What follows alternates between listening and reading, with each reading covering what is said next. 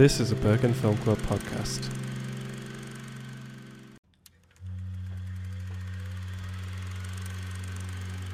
Like an old movie removed from the frame, I am floating and looking for someone to blame. Won't you project me on the walls of your heart? I'm waiting for the real thing to start.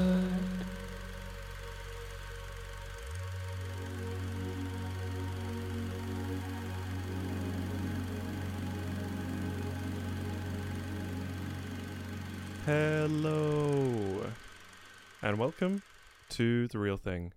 I am your host, Joe Lawrence, and Kamala Harris, We Did It, Joe, episode 10. I didn't want to make this like a big melodramatic moment, but this is the longest that I've ever worked on anything, like consistently. I truly probably would say, apart from like school, this is like just been something I feel very lucky to be able to do this, delivering this podcast to the listeners week by week. I'm very grateful to those who do listen, and yeah, it's just very cool. Like episode 10, you know, it's not a huge milestone, but it's a milestone all the same, and it's very nice, and I just feel very thankful. I guess we're starting off positive today, full of good energy. This is the latest actually that I've ever recorded the podcast. It's coming out tomorrow, so just also showing that I'm forever a changing human being, and yeah. But I really just want to say thanks so much to Ingrid and Momina, who are the researchers for this podcast. They are just two of the most incredible young women, and I'm very grateful to both of them for basically making this podcast possible. I've always strived to deliver it weekly, and I don't think that I could do that without those two. So yeah, shout out them, and I'm just in a good mood. I guess I'm very happy for those two, because I couldn't do it without them, literally. So thank you, and thank you Bergen Film Club for facilitating my creative pursuits and allowing me to explore amazing movies. This podcast is an extension of said Bergen Film Club, which is an independent cinema in the heart of Bergen, Norway.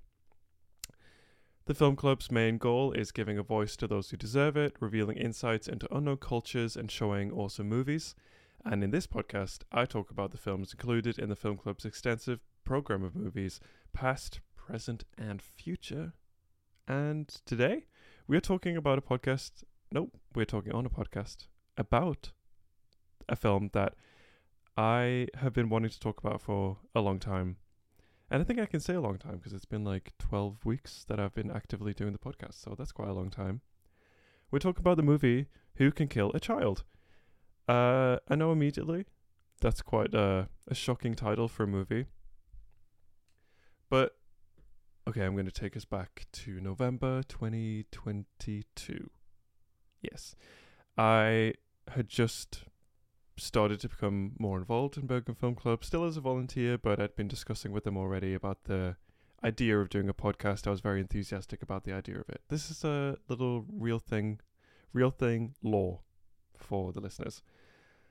I'd been talking to them about starting the podcast, and after I watched this movie, Who Can Kill a Child, then my brain was just like propelled into, it just made me realize how I wanted to make the podcast and the kind of subjects that I want to talk about, the way that I do it, like presenting the film and then talking about some sort of broader theme.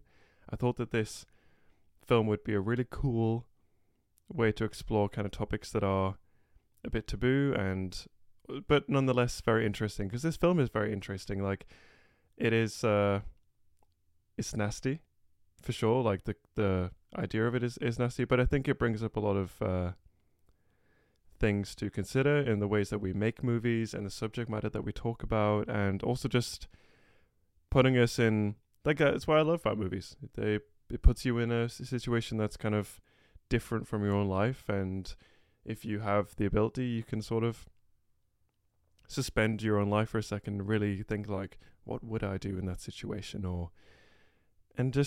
So I've been very excited to talk about this for a long time. So, and we are on this episode 10, 10, and onwards and upwards from here. But let's start, as we always do, with some recommendations. I'm still watching TV, which I'm happy about. There's a lot of stuff that I just don't want to watch because it's like, I'm not a very, like, I don't want to watch comedies usually or anything like that. I've been watching Love is Blind season 4, which is crazy.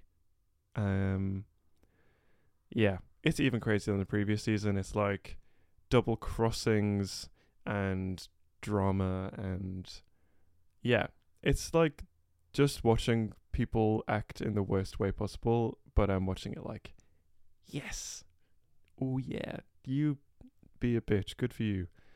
So I've been watching that, and that's been giving me some laughs and good times.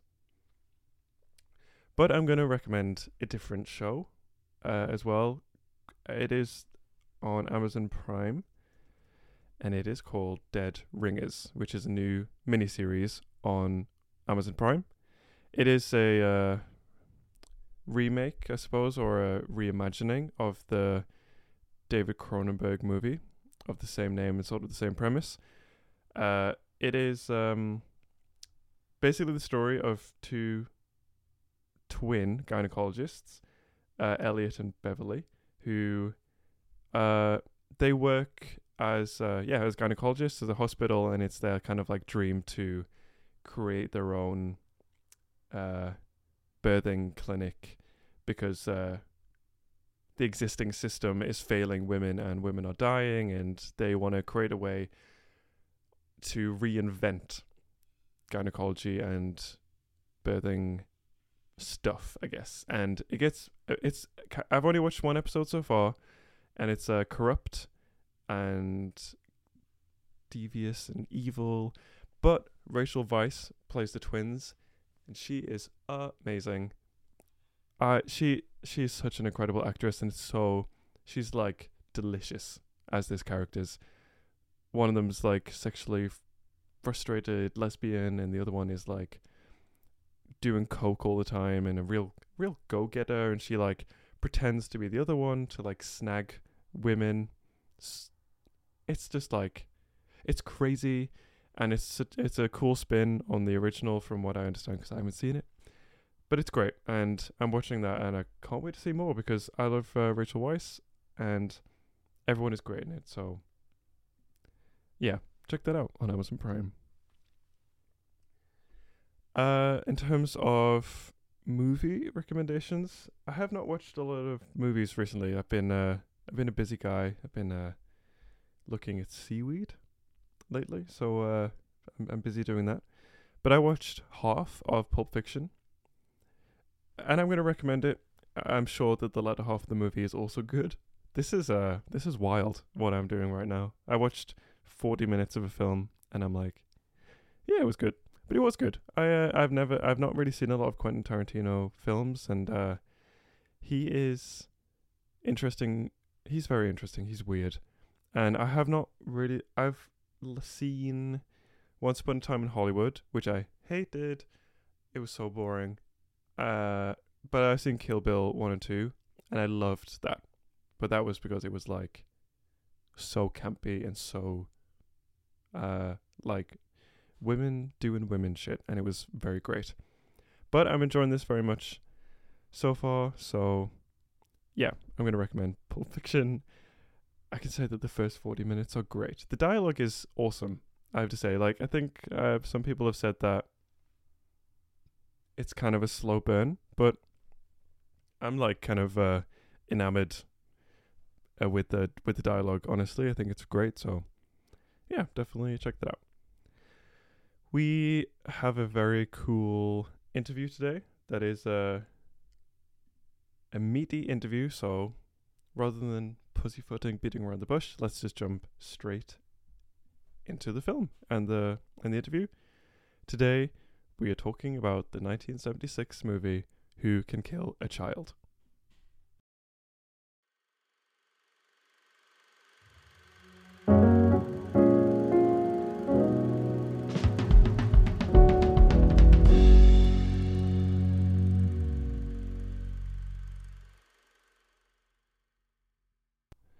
So Who Can Kill a Child is a 1976 Spanish movie directed by Narciso Ibáñez Serrador.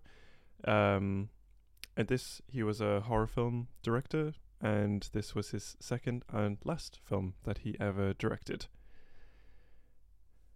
He was also known as Chicho Ibáñez Serrador, or had a pen name of Luis Peñafiel, and was a Spanish television, film, theatre director, actor, and screenwriter. He received many accolades throughout his career, including a Lifetime Achievement Award presented by the Spanish Television Academy in 2002, the National Television Award presented by the Spanish Ministry of Culture in 2010, and the Honorary Goya Award presented by the Spanish Film Academy in 2018, which was a year before he died, which was in 2019. So for a brief summary of the plot, it follows an English couple who discover an island inhabited by maniacal children. The film begins with a montage, which is super intense and horrible, and we talk about it in the interview, that depicts essentially the effects of war, etc., on children, and basically how children always seem to be the victim of what adults are doing, basically. So then this cuts sort of documentary style to the film, which is the story of an English couple, Tom and Evelyn, who are taking a holiday before the birth of their third child. They arrive on the island inhabited by children who behave in a strange and unusual manner, and they are grim-faced and silent and starey and creepy. And it seems like they are the only people on the island because all the adults are missing.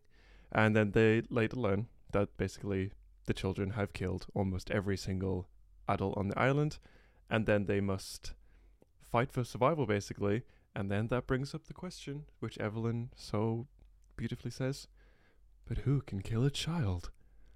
And it's this sort of dilemma that then follows them through the rest of the film, that Tom is basically trying to protect his pregnant wife as much as he can, but protecting them from scary, violent children is hard, for these people are both parents, and can they kill a child to protect themselves, basically, is the dilemma that then sort of follows through the rest of the movie. In terms of the film's production, so the main characters are played by Louis Flander and Prunella Ransom, but it actually turns out that later that the director was actually quite unhappy with the performance of Louis Flander, and that originally he wanted the role to go to Anthony Hopkins, who had to turn down the role because he was busy. But he was very happy with Prunella Ransom's role.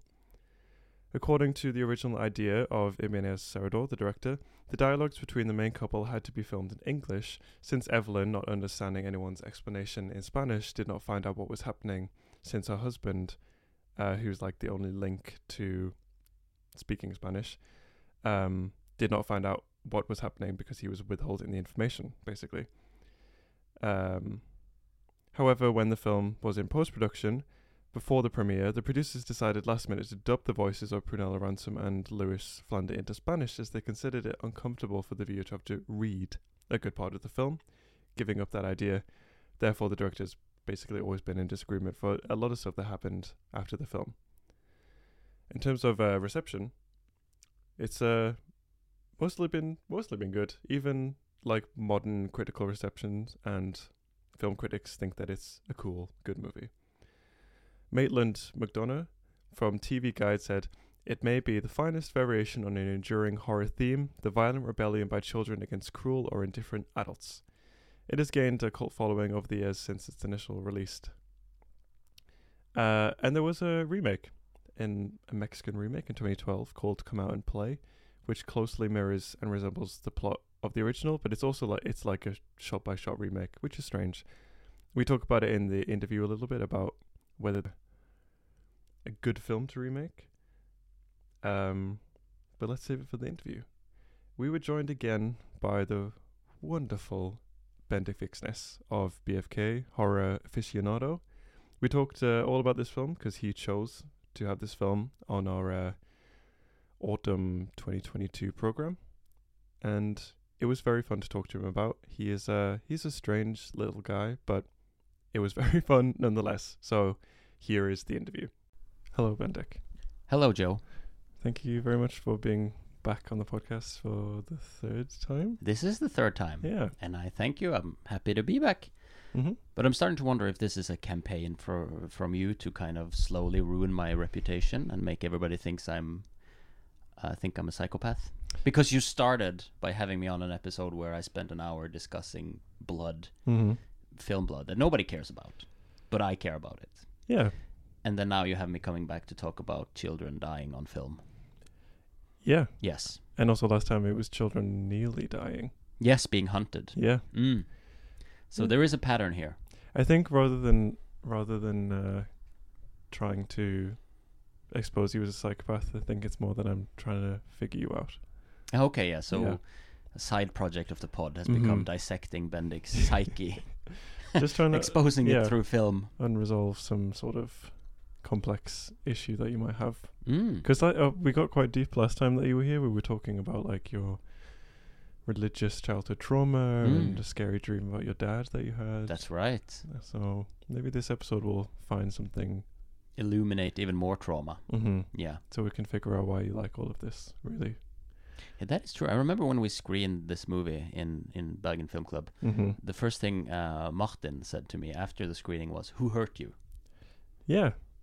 That'll be Now, granted, Martin is a bit of a But yeah, I think we will find out who hurt you eventually. Eventually, we'll get to it. We'll peel enough layers of the psychological onion, and we'll reach the core. Yeah. And eventually we'll have you resolved as a woke Gen Z acting person. Oh, you will transform me into a woke Gen Z. Absolutely. That's my goal, really. Oh, wow. Yeah. That would be very good. Yeah. I do think in order to do that, you need a machine like Jennifer Lopez uses in The Cell, where she goes into the head of the killer and just changes him from within. I think that's what you need if you want to change me into a Gen Zer. So today we are talking about the film Who Can Kill a Child from 1976. Can you read the Spanish title as well, Joe? ¿Quién puede matar a un niño? Wow. Thanks. You programmed this film. I And did. I have to say now that I'm a board member and I've been involved in half of a program meeting. How did you get this programmed? Well, it was surprisingly easy. Really? Yes, there wasn't anybody who... Maybe it was because I was so new to the board at that time. It was my second semester, I think. They didn't know. So they didn't want to probably hurt my feelings. And they'd cut like most of my suggestions in the semester before that. So maybe they felt, okay, we'll need to give Bendik this. And probably also since they knew that I was kind of trying to continue the legacy left by the legendary Kenneth Sjøvold. Yeah, big fans of Kenneth on the podcast. They're very big fans of Kenneth. I am too. I like Kenneth a lot. But his mission in the board was to program extreme movies, horror, that sort of thing. And I tried to continue that trend. So maybe that's why they allowed me to do it, or maybe simply because they thought the movie sounded interesting. But it is one of those movies that has a title that repulses you immediately. Yeah. Like, Who Can Kill a Child?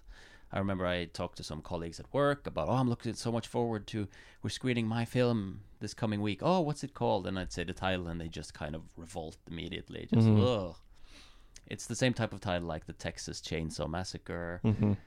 These evocative titles that just punches you in your face, and most people probably won't want to watch this one. Maybe we'll get some more to watch it after this podcast if we pitch it really well. Yeah. It's it was one of those movies that I had like on my top list when I was joining the board. I thought, okay, which movies would it be cool to show? So I wanted to show movies that I knew that probably a lot of people haven't seen. Mm-hmm. This is one of those movies, Yeah. even though it is certainly a well-regarded movie in horror circles, and most avid fans of horror will have at least heard of it. But Yeah. it's still one of those lesser-seen gems that needs to be rediscovered, and that's part of what the mission of Bergen Film Club is to Yeah, show these things. definitely. The acting is quite naturalistic. Yeah, It's I would say so. It's not too big on the hysterics, Mm. except towards the end. And it's a lot of these horror movies from Italy and Spain didn't feature the best acting. So the contrast is pretty huge when you compare it to other movies from Mhm. that period. That usually it was dubbed. Their movies were dubbed, Yeah. and that also lent it and always kind of feels weird when Yeah. because the dubbing isn't always as good. But this movie is not dubbed because No. the whole plot is an English couple Goes to Spain. goes to Spain. Mm. So it's natural that they would speak English, Mm-hmm. which gives the movie also this very natural feel. You don't get the dubbing, so it doesn't take you out of the film like bad dubbing is prone to do. I saw that was one of the like ideas of the director, is to have every character speaking Spanish. So he, like the husband of the main Mhm. couple, he can speak Spanish and understand Spanish relatively well, but the wife does not. She's Mm. only speaking in English. And there are times in the film when he learns terrible information in Spanish and he doesn't communicate that to her Yeah. in English, which I thought was kind of shitty. Just in general. Yeah. But that it was kind of, he wanted to play into this idea of that it becomes very isolating for the woman. Yeah, In that for sense, sure. it's like kind of, because I feel like it's sort of focusing around her in a way. Yeah, and it's not. I don't think the Spanish dialogue in the movie is subtitled, right? No. No, it's not. So that's the same move that Nicholas Roeg used in Don't Look Now, Mm-hmm. his horror film with Donald Sutherland and Julie Christie, I think. That's the whole thing in that movie is about a couple going to Venice to process grief after they lose their kid, Yeah. and none of the Italian in that movie is subtitled, and they don't speak nearly as good Italian as the guy in this movie speaks Spanish. So Okay. it contributes to the isolating feel. Yeah. It contributes to the sense of alienation and that you're stuck in this strange place where you can't really communicate. Just like in Femme Fatale. Yes, but that was Vinay's fault. Oh. Vinay forgot to Oh. check the subtitles because Okay. apparently he doesn't care about watching my movies for an hour to check that they're okay. He only watches the Marketa Lazarova for 1 hour because that's more of a snobby movie, I guess. Okay. That's the Vinay diss of today. Okay. We love Vinay. Okay. I You're didn't gonna mean to cut it call him out, aren't you? Maybe not. Maybe not cut it Yeah. out. Yeah. He doesn't listen to this anyway, so Hmm. no. We love Vinay, Yeah. but he didn't watch far enough.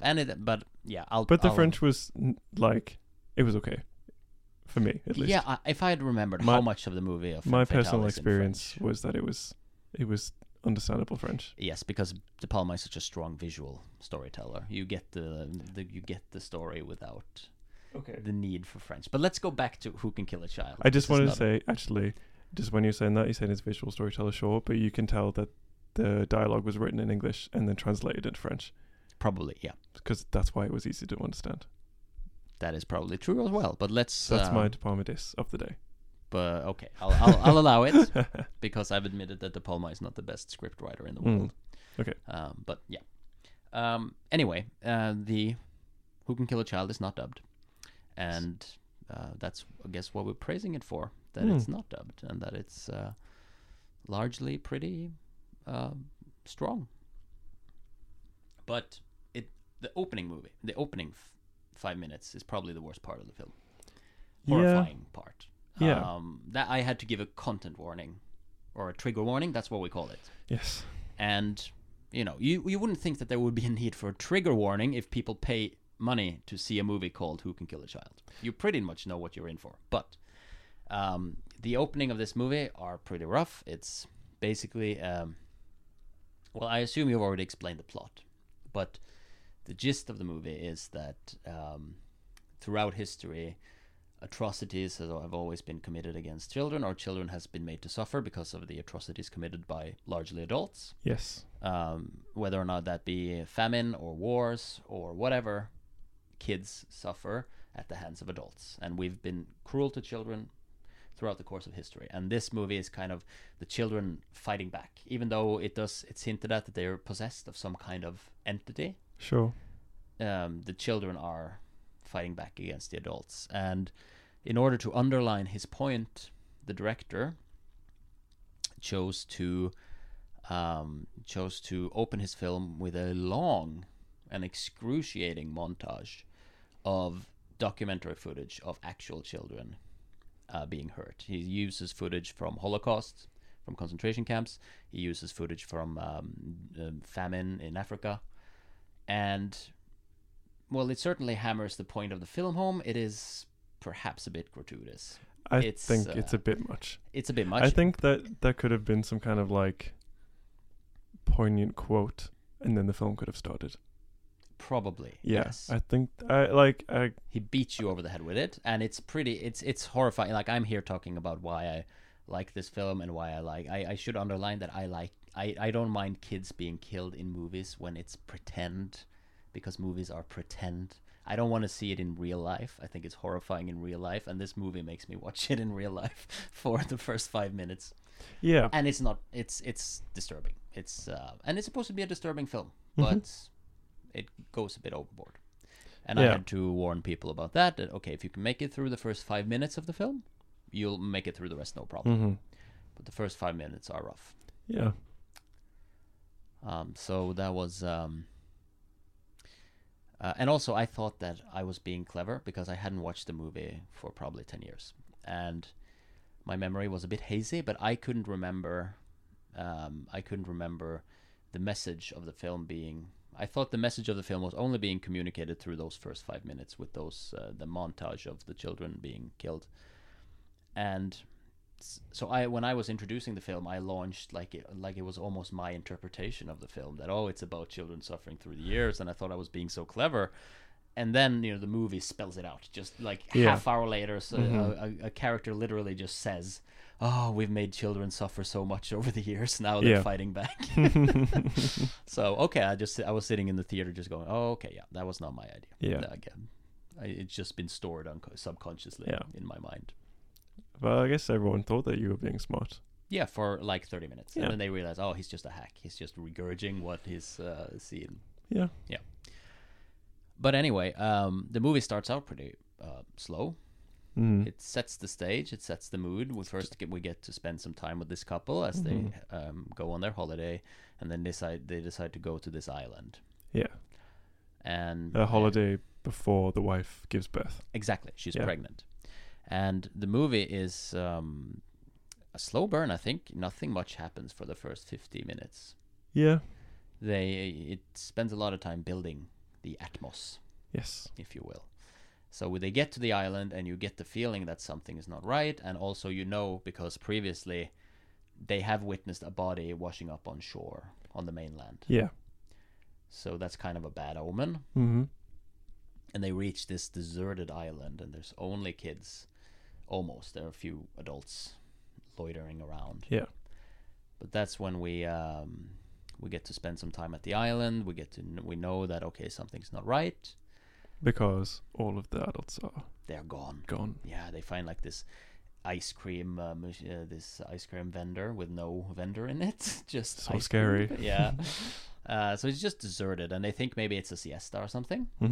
And then they which is so English. Yeah, it's very English. Well, they're probably asleep. Yeah. Those Spanish. Those lazy Spaniards. Yeah. Yeah, but no, and then after a while they meet the kids for the first time, and they get to see like the father, the husband he goes into a church. Yeah. No, not a church.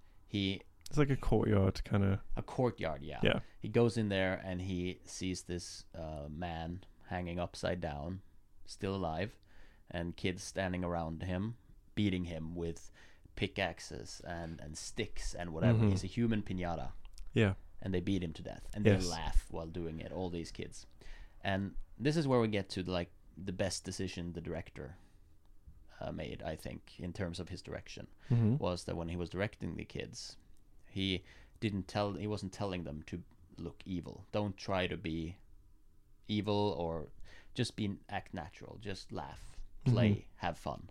Yeah.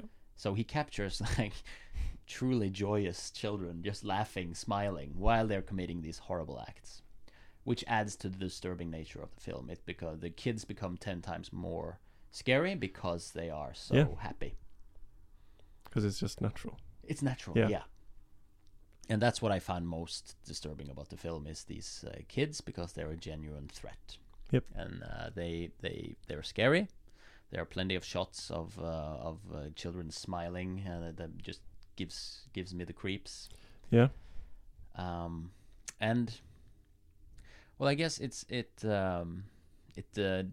nowadays maybe the movie has lost some of its punch, because we will talk about more later about probably more common now to have children being hurt in films than it was back then. But this Mhm. movie treats that as a big taboo. And Yeah. the whole kind of gist of the film is that these two grown-ups, they're put in a situation where they might have to kill children to stay alive themselves. Yeah. And that's obviously horrifying for anyone. Yep. You don't want to do that. Yes. But they're repeatedly put in situations where they have no other recourse. And I guess we will get to it, but some might argue that they go a bit far to not hurt these children, even though they know that the children has done some pretty terrible things. Yeah. Like there's a scene where they crash their car because they don't want to mow them down. Yeah. I'm pretty sure a lot of people in the theater was just just run them over. Yeah.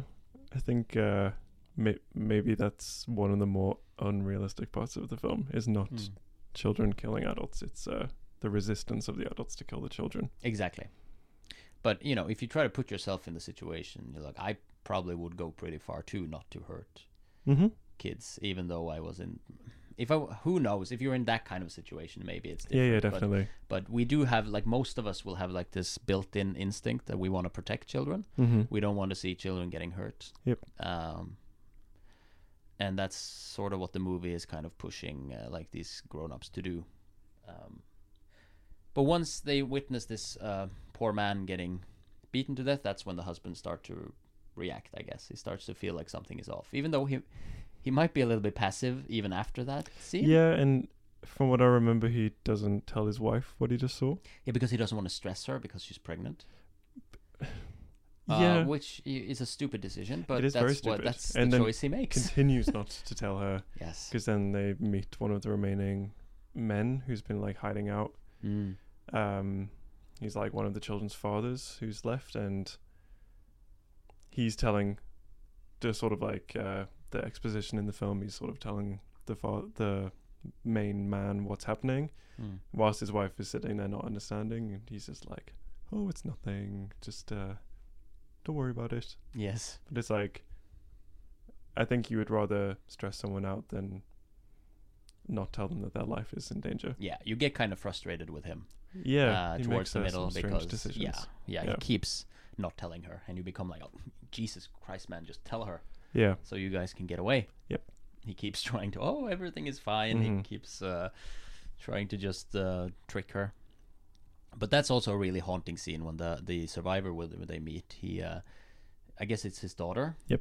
Who says, "Come to me, Daddy," or something, and he Yeah. follows, yes. and you just hear a scream in the night, and then they're completely alone. Mm-hmm. Which is so terrifying. And after that, it becomes kind of a chase movie. Yeah, They try to escape from to these several children. different locations. Yes, they go to driving this. across. They go to this lady who lives by the shore. Yeah, Right, I think, and you yeah. get that great shot of one of the kids. I guess the leader of the kids.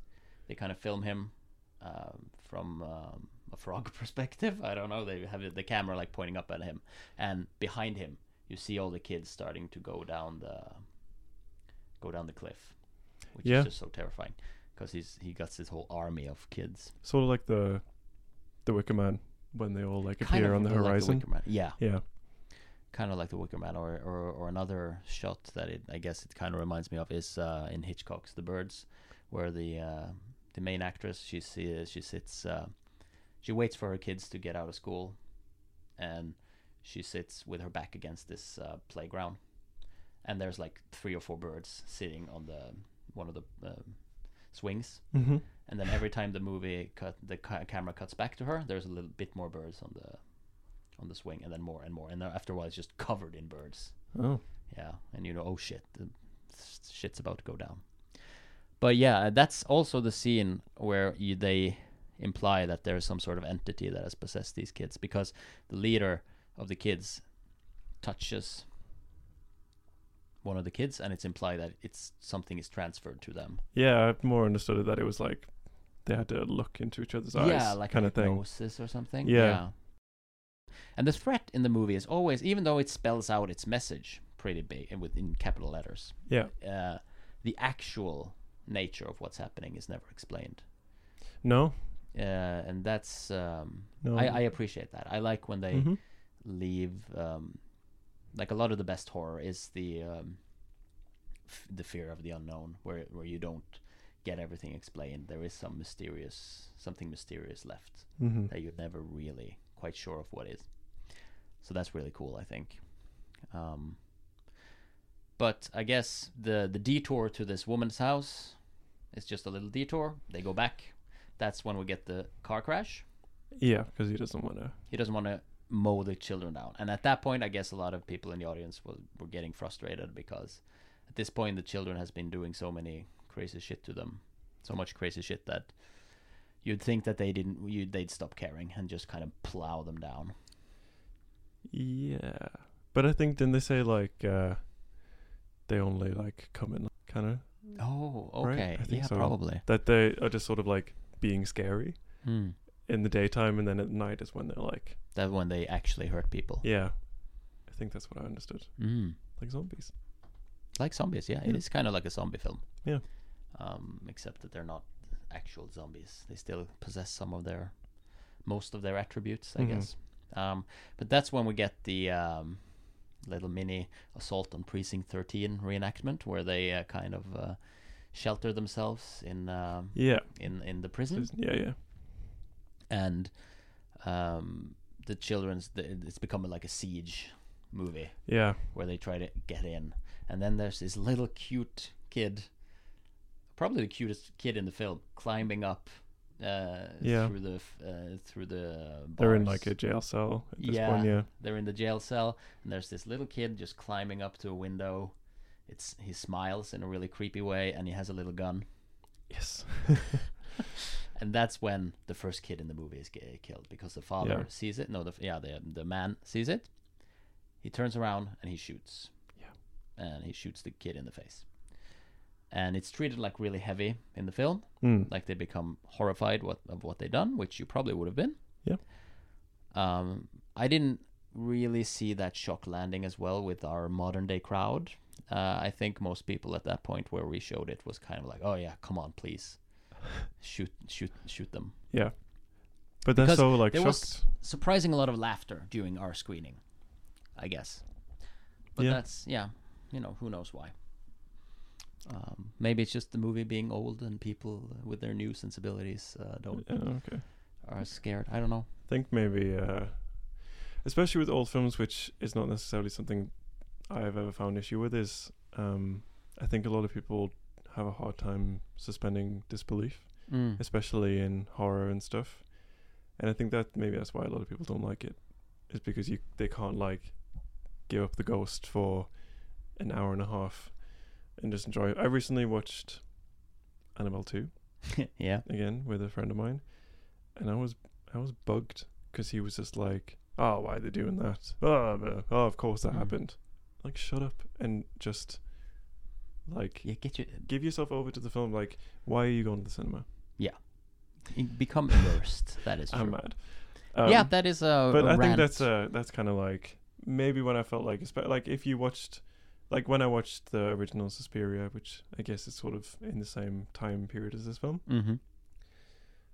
I think it's scary and like the vibe of it is scary, but I know that a lot of people who would watch it now is kind of expecting one thing, and then when it's kind of like campy or whatever, then it's hard to suspend disbelief for that long.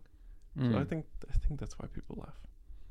Yeah, and with Argento, it's sometimes his movies Silly. go a little bit over the top. Yeah. So it's like if you want a horror movie that's okay to laugh at, it's Phenomena. It might be my favorite of Argento's films, even though objectively Suspiria is probably his best. Yeah. I think Phenomena is really cool, starring Jennifer Connelly as a mutant. She Ooh. can control bugs, Cool. and John Donald Pleasance in a strange role as her professor, and it's so much fun. And Argento uses the most inappropriate soundtrack. Like, he uses songs by Iron Maiden and Motorhead Oh. in this horror film. It's really strange, but it's so much fun. Yeah. And it's okay to laugh. Like, I've considered programming Phenomena because it would be a great time at the cinema. Yeah. People can laugh. But It's like on the Blood and Satan's Claw. mm-hmm. I did not have a good time watching that film. I thought it was very scary, Mm-hmm. but a lot of people were laughing. And there are During some campy elements in that movie. Not for Joel Not for Lawrence. you? No, No. that was scary. But I think I know what you mean. That maybe the sort of maybe just in the delivery of the scene, it I think it could have been more like inflated to have more of like a gravitas or something, or make that child dying very like dramatic and big. But I found that maybe the kid dying wasn't so extreme. Mm-hmm. Lol. But the reaction of the children to that happening is that they sort of like, they're like, oh, and sort of walk away. And in my head, the film, because I have this horrible tendency of writing my own version of films whilst I'm watching them in my head, I thought that like it's almost as if this, whatever this thing was like daring the adults to kill a child. And then when they did it, that would sort of like break the spell. Right. And now yeah. they just have to deal with this terrible, terrible thing that they've done. That's interesting. So that's the Joel Lawrence alternate ending. That's the alternate end. Yeah, because it doesn't actually change them. They get scared, they get away, but Yeah, they come back with a vengeance. with a vengeance. Yeah. They do. And after the maybe it's also to do with the way it's directed. I think that Ibanez, I forget his name, Narciso Ibanez Serrador, I think. Yep. I think he's a really good director, and in fact, I just watched a previous film he did last night called The House That Screamed, which was also really, really good, like a proper gothic horror with some great twists and Cool. an ending that it's a slow burn, but the ending is just a punch. Really recommend it. It's really good. But I think he's a really good director. He might go a little bit overboard in his direction of the emotions. It could also be the actors. Yeah. But they're sometimes a bit too emotional. And maybe that's what kind of takes some of the punch away from the moment where the kid is dead, because the man is so distraught. He might go a little bit too far in his and he's not the acting. strongest. He's not the actor. strongest actor. It's a little like Yeah. yeah. It's not the Yeah. And then after we get the that's when the wife dies. yeah, because She, everything is seemingly okay, and then all of a Yes. sudden Then she's in the pain. baby in the belly turns against its mother and kills her from within. Yeah, And it's a really strong moment. I think, Mm. again, there are one or two lines which the wife utters that I probably could have done without, that the moment would have become stronger if they removed some of her lines. Like, she's a bit hysterical, like, it's killing me from within. It's like a little bit over the top. But largely, it's a pretty strong scene. yeah, That's just like, whoa, that is fucked up. yeah, That this baby kills her from within. yeah. And I think it's also just what I was saying, that they were sort of like daring him to do it, like Mhm. kill a child, and then he does it, and then that's sort of like That's the punishment. yeah, Yeah. that the fetus was like waiting. Yes, and that's what we were talking about earlier. When when one of the kids is stroking her belly, she's bewitching the baby. It would seem, and turning the baby into one of them. So it's really a sinister scene. Yes, it's pretty nasty. Yes, Mhm. and at that point, the father loses all. He has nothing more. To lose. To He's already lose. killed one child. Yeah, he's already killed one child. He goes out there with his machine gun, and all these kids are are standing in front of him, Yep. and he just starts mowing them down with his Yeah. machine gun. Just Mhm. brrr, all of the kids just dying in a bloody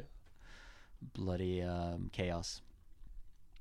And then he fights his way to the boat, and cops finally show up, and what they see is him punching kids. So they shoot him naturally, Yep. and he dies. Yes. It's one of those great fatalistic endings, say in the same vein of Wicker Man and all these Yeah. dark horror endings. And then it's implied that the children are taken back to the mainland, and shit will undoubtedly go down. Yeah, it's quite an ambiguous ending because you already see them, like the children waiting to greet them on the dock or something, and then the transfer is already Mm-hmm. begun at that point, and then I don't know, Yeah. World War Z Yes. with children. Exactly. Yeah. We should have gotten a sequel. No, but I think it's a really, really good film. I think it's Yeah, yeah. so well made. It's scary. Mm-hmm. It's for its time. It pushes boundaries, I guess. Yeah. And Very it's much pretty so. shocking even today. So yeah, it was really, really fun to get to show it on a big screen. Yeah. And I'm it's glad always you were seeing scary it. because whenever I program a film, I should always watch it before we show it. Like I should have done that with Femme Fatale to avoid, so I would know that okay, shit, a large portion of this movie is in French. Should make sure that Vinay has subtitles for it. Mm-hmm. So sometimes I've been considering like, oh, should I rewatch the movie before the actual programming? But then I always think, oh no, but I really want to like look forward to it, to watch it on a big screen after such a long time. I suppose. So that's what I always chooses. But there was always the fear that what if this is not as good as I remember? And I remember thinking that with Death Dream, which ironically I ended up not being able to see on the big screen because I had to go to my brother's bachelor party, so I couldn't. I didn't get to watch it. So selfish, I know. But I had the same fear with Who Can Kill a Child. Like, what if I just misremembering this completely, and it's not good at all. But it was good. It was good. Hmm. I was not misremembering. It was great. Yeah, I think, I don't know if this is a controversial opinion. I'm pretty against usually remakes, sequels, Mm. etc. But I would like to see one of these modern horror directors take a stab Yeah. at this film. I mean, yeah. I mean, think we've it seen that would be quite- remakes yeah. can do great things. Mm. But I guess this is the natural spin-off point where we'll break off and talk more about the general thing of kids being hurt in films. Yeah. That sounds more horrible than it is. But we were talking about the thing, the taboo that this movie takes on, Yeah. killing children in film. That is one of the. It used to be one of those unspoken rules of film. Like there's a few of them. I think if I can really think of it now, there's come to mind four Rules, which four are taboos. I would say it was hurting women on screen, which we which just said they got rid of pretty we're quickly. okay with now. Women Yeah. being hurt on screen is great. Hurting animals Mm-hmm. is one. Hurting children, and I also just thought men being naked. That is true. That is a taboo Yeah, for some reason. yeah. You. Or specifically soft penis naked. Yes. People You are rarely against. see that. People are against that. That is true. Mm. Which is strange. Yeah. But- Well, Tarantino just said sex and nudity has no place in film, so But feet has, according to him. yeah. So But yeah, no. And I think that hurting women they got rid of already in the 30s. They started doing a lot of crazy shit to those. But hurting animals is still very much in effect. We still see some animals being hurt in films, but it's still. I think it's the biggest taboo that's still in effect, next to the penis prohibition. Because I was going through the hurting of children, and I realized that it's been an element of film for a long, long time. I was trying to think of, and I'm sure that there are much more examples, but you can go all the way back to folk tales. I mean, old folk tales, they didn't give a fuck about kids. They killed kids en masse in their folk tales. Yeah, because they existed to scare Yeah, exactly. children and be like, oh, if you do this, you will literally You'll die. Yeah. Yes. Yeah. and they read these stories to children. So from a pretty early age, you're exposed to children dying in entertainment. Yep. But I was trying to think of like one of the first movies that I can remember where kids getting hurt is probably Fritz Lang's M, which stars Peter Lorre. I think it's Fritz Lang's first sound movie. It's also one of BFK's most shown Is films. it? Yeah. Oh, really? Mm-hmm. It's a really good film, and it's about a child murderer in Germany. Okay. Peter Lorre, the great Peter Lorre, plays this child murderer, and it opens with him hunting a girl and killing her. But it's done off screen, of course. Yeah. Which most of these children deaths are. Yes. But I guess I always feel that when as long as it's done right, it can be a huge gut punch, and it gives you the feeling that when it happens on film, you feel like, okay, this movie pulls no punches. Okay, this movie just killed a kid. We don't know where to go from here. Anybody can be killed, I guess. There are no safe spaces anymore, right? Yep. And throughout movie history, like I think one of the other movies that kind of related to Who Can Kill a Child is Lucio Fulci's movie Don't Torture a Duckling, which I think may be one of my favorite Lucio Fulci films. Lucio Fulci was this Italian filmmaker who specialized in really gory films. He made Cannibal Holocaust. He made Zombie, also known as Zombie Flesh Eaters. He made The Beyond. All these films are really gory horror films. But Don't Torture a Duckling is actually, for the most part, a pretty restrained thriller whodunit. But the twist is that it is a slasher, kind of a slasher, where kids are being killed, like one by one. Yeah. Which is pretty uncommon. Yeah.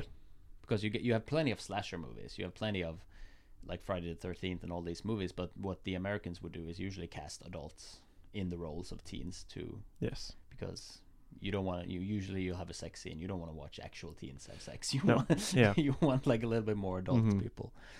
But Don't Torture Duckling is a great example. Also, you have Spielberg. Before he lost his edge, he opened his film like he opened Jaws with a kid getting eaten. And he didn't make Jurassic Park, did he? He did make Jurassic Park, but he doesn't kill anyone in that one. No kids. But in Jurassic Park 2, yes. Then the opening of that is the little tiny dinosaurs killing that little girl. No, they rescue her. Oh, because in a throwaway line in the next scene, they say, "Oh, she's fine. She's fine." Ah, yes. But so it's pretty horrifying. You still think that she's dead. But they remove the edge when they said, fine. "Oh, she was just a bit eaten on, but she's survived." But I think Spielberg got softer over the years. I still think he's a talented filmmaker, but you'll see like Jaws, where he opens his film with a kid being eaten on screen. He wouldn't do that today. And a kid dies later in Jaws as well. No. Yeah. No. There's only one kid getting killed in Jaws. The one on there's like the mom with and he's like this like kind of like chubby kid. Right? Doesn't he die? No, but I think we're thinking of the same scene, because when I say opening the film, the actual first kill in Jaws is this girl who goes out nude swimming. Damn. But 20 minutes later, this then kid goes out on his floatable on this floating thing mattress, and then he gets eaten. Yeah. But I think you can almost draw a line like after Spielberg became a father himself. Okay. Where he wouldn't do it anymore, because he did Indiana Jones and Temple of Doom, which I don't think features any kids getting killed, but it featured kids being hurt. Yes. And I recently found out that I love Temple of Doom is my favorite Indiana Jones movie. Yeah. And I had that on DVD and I watched it so much that it's like scratched to hell. It doesn't work anymore. I've seen it so many times. That version that I've seen apparently is an edited version, because then I watched it on TV maybe like 2 years ago, and there's like, you see the kids getting whipped and burnt and everything, and I was like, oh, like I'm not seeing any of this. So even now, like what's the opposite of retroactively? Oh, it is retroactively. Yeah. Retroactively censoring Yeah. the film on DVD, which I thought was super weird. Yeah, and Spielberg, but I think like you can almost draw a line in the sand. Mm. It's the same way that a lot of my friends and my parents, I guess, they'll say that once they became parents, they hate seeing kids getting hurt in films, which I think is a pretty natural reaction, I guess. When you have a kid yourself, it does something to you to watch kids getting hurt in films. So And maybe- the film critic Gene Siskel hated when a movie put children in jeopardy. He felt like it was a very manipulative and very easy way to manipulate the audience. He hated when that happened. But I mean, you'll see it in movies such in any Stephen King book. Stephen King loves hurting children. He does. It, kids Yeah. get killed a lot, and Salem's Lot. But that's like just what you're saying. I think like Pet Sematary is the Mm. one Stephen King book that I Yes. couldn't finish because I was like, this is horrible. Like Yeah. and the copy of Pet Sematary that I have had some sort of like editor's note at the beginning or that Stephen King had wrote himself, and he said that he was married and I think he had one of his kids, but that's what made him start thinking about, oh, isn't it so terrible when children die? Wouldn't it be so horrible if a child died? And he wrote this book and sent the manuscript to his editor, and the editor was like, this is awful. And his wife read it, and she was like, this is the scariest, horrible thing that you've ever written. And he then realized how horrible it was, put it in like his desk drawer and just left it for like years because his editor and his wife were like, this is maybe too much. But it is probably the most horrifying thing, It's both in the horrible, novel yeah. and the original film. Getting when hit by a car and then Yes. coming back from the dead and then killing a baby. Yeah, well, yeah, the part when he comes back is one thing, but the actual when he gets run over, it's pretty horrifying. I think That's it's it. horrible when she comes back. I think. Oh, really? Yeah, it's. I think the whole idea of like. But then again, we kind of back like, would you try and kill your undead daughter Yeah. if she was like trying to kill you and your wife and your like infant son? Mm. But no, I hate Pet Sematary. It's horrible. Yeah, it's a pretty Yeah. scary film, scary novel, and a pretty scary the first adaptation. But Although I did recently watch the most recent remake. it's not good. Terrible. Yeah, Yeah. it's really bad. Mm-hmm. But but I guess even these two, like adaptations of Pet Sematary, and a lot of these other movies we mentioned, when kids die, it is off screen. Yeah. And most movies will do it off screen. But I remember one movie that didn't do it off screen. Is M. Night Shyamalan's The Happening, which is a really bad film. It sucks. Okay. It's really, really bad. But I remember watching it in the cinema, and there are two kids that join. I mean, they're teens, so they're not kids, but they're like 15, 16. Okay. And they join up with Mark Wahlberg, and then one of them gets a shotgun blast to the face. Damn. Both of them get killed. And I remember watching that and think, whoa, okay, this movie is hardcore. Mm-hmm. This is not pulling any punches. Yeah. But it's not a good film. I don't recommend people watching it. It's pretty bad. Just thinking off the top of my head, it's like not necessarily horror related, but like Hunger Games, Battle Yeah. Royale. That's about children killing each other. It is, and yeah. That's pretty, and you see those deaths in those films, and that's like blockbuster movies. is. I mean, in the first one, Mhm. because then the second one is with adults, and the third one is like whatever. Also very good. It's not whatever. It's good. Yeah, and Battle that's like- Royale, they put Yeah. they cast teens, actual yeah. teens. Mm-hmm. So that gives the movie a punch because you don't feel like it's adults 20 plus who's running around. It's actual 14, 15-year-olds. But yeah, like just I was just thinking, the research that Momina did, we found out that, well, I know this because in the American Psycho book, Patrick Bateman kills a child. He does And in a they- zoo. Yeah, and they didn't include that in the film. No. but then it was apparently okay to like flay women and Well, drop chainsaws to on them. to be fair, there are a lot of kids in a lot of killings in the American Psycho novel that they didn't put in the film, Very true. which are some pretty horrifying. Yeah. Actually, the killing of the kid in that book is probably the least shocking aspect, and it is even when he kills the kid, it's pretty shocking. It's horrifying to read, but there are some horrifying things in that book that would be difficult to put on screen without it getting banned. But yeah, like, and if I really try and think about the first thing that I ever watched with a kid dying in it, it was probably Bridge to Terabithia.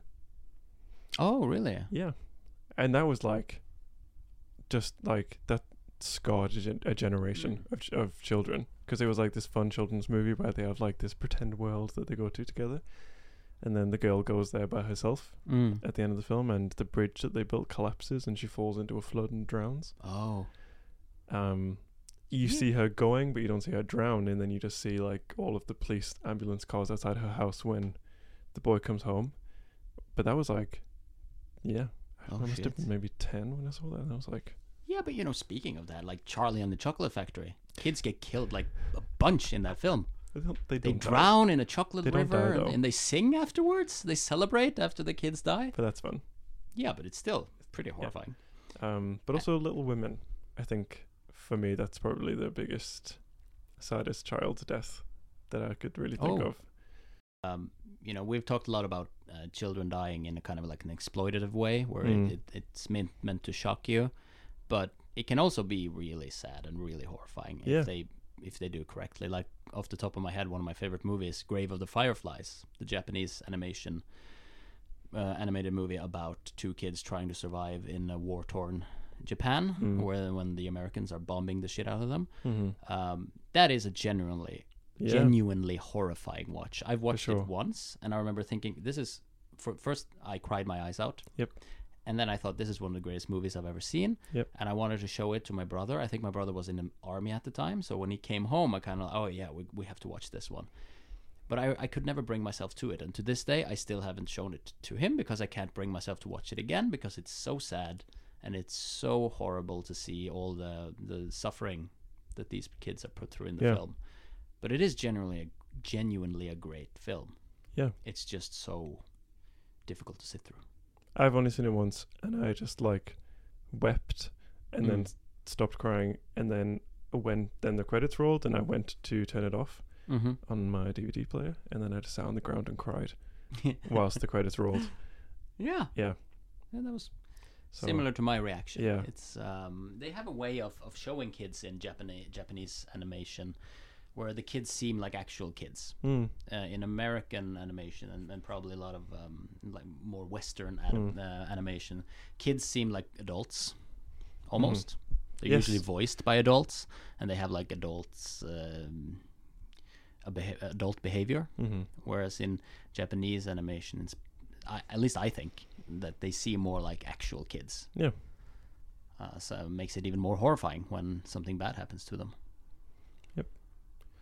Well, I think we can end there, but I think this joyous topic. I think I've realized the conclusion to how we can fix you.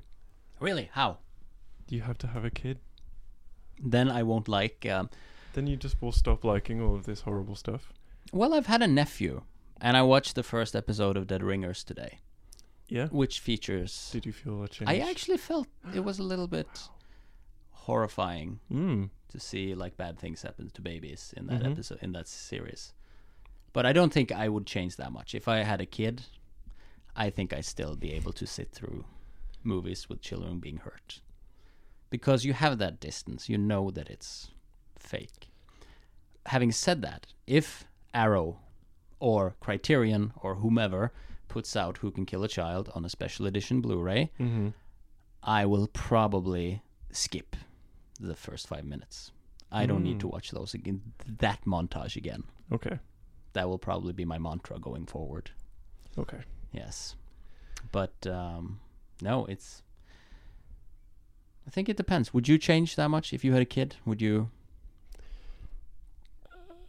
I mean, you have to change, right? But I don't see it for me. I was actually thinking, now we're kind of bouncing back and forth, but we were talking about like folk tales. I just remember like the Rat Catcher.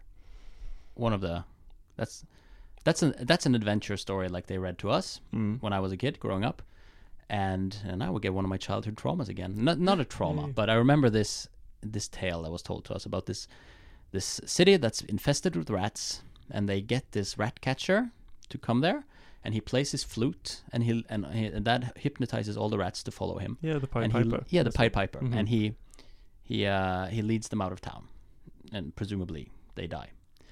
That was also always the story that they read to us when I was growing up. It ends there with him helping this city. Oh, and then he fucks off. Okay. Yes. So I always thought that that's the end of the story, until I learned that the rest of the story is that he doesn't. They don't want to pay him. So then he comes back, and when he plays his flute, all the kids of the village follows him, and he takes them into a cave and kills them. Yep. Which is pretty horrifying. But that's what I was talking about. Folktales. Yeah. They didn't give a fuck about kids. Yeah. They're hardcore. Yes. In like the 17th century. Yes. I mean, do you think Martin will actually listen to this whole episode, considering how many horrible topics we've been talking about? I hope so. Do you think his sensitive little mind will be able to cope? I think you should reserve your beef with Martin for in person. Do it on your own podcast. Oh, yeah, I could do a whole episode about Martin. The I Hate Martin podcast by Benedict Ixness. Yes. Yeah. But thank you very much for joining. Yeah, I think only you could have such insight about children dying. Thank you. Yeah. It's been a pleasure. Yeah, and if anyone out there is wanting to have a baby with Benedict, then please call in. We'll put you on a list. Well, wasn't that nice? Thank you again, Benedict, for being on the episode. You know, however terrible and horrible these topics are, he always just has like the best insight to it because he's consumed so much of this media for so long, which I think makes him a very interesting person. But I love having Benedict on the podcast, so thanks for joining again. This was a really fun episode. It was like, juicy and meaty and very fun to talk about. And yeah, I'm just want to say thank you for listening so far, and I appreciate all the support. Shout out to Ingrid and Momina again, just for being the best researchers that a guy could ask for. Yeah, and we've got some more great episodes coming up. There's going to be maybe like an announcement soon, which is cool. But I'll save that little teaser for now. But just thank you so much for listening. I've been Joel Lawrence. This has been The Real Thing. Thank you and goodbye.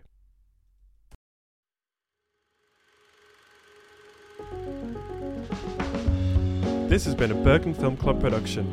Our music is by Wise John.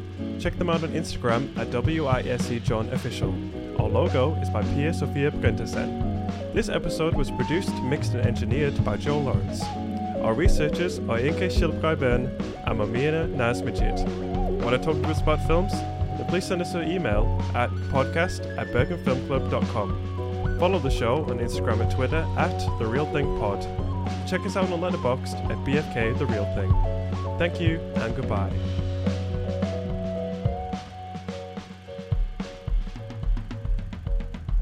Listen, follow, leave us a review on Spotify, Apple Podcasts, Amazon Podcasts, or wherever it is that you get your podcasts.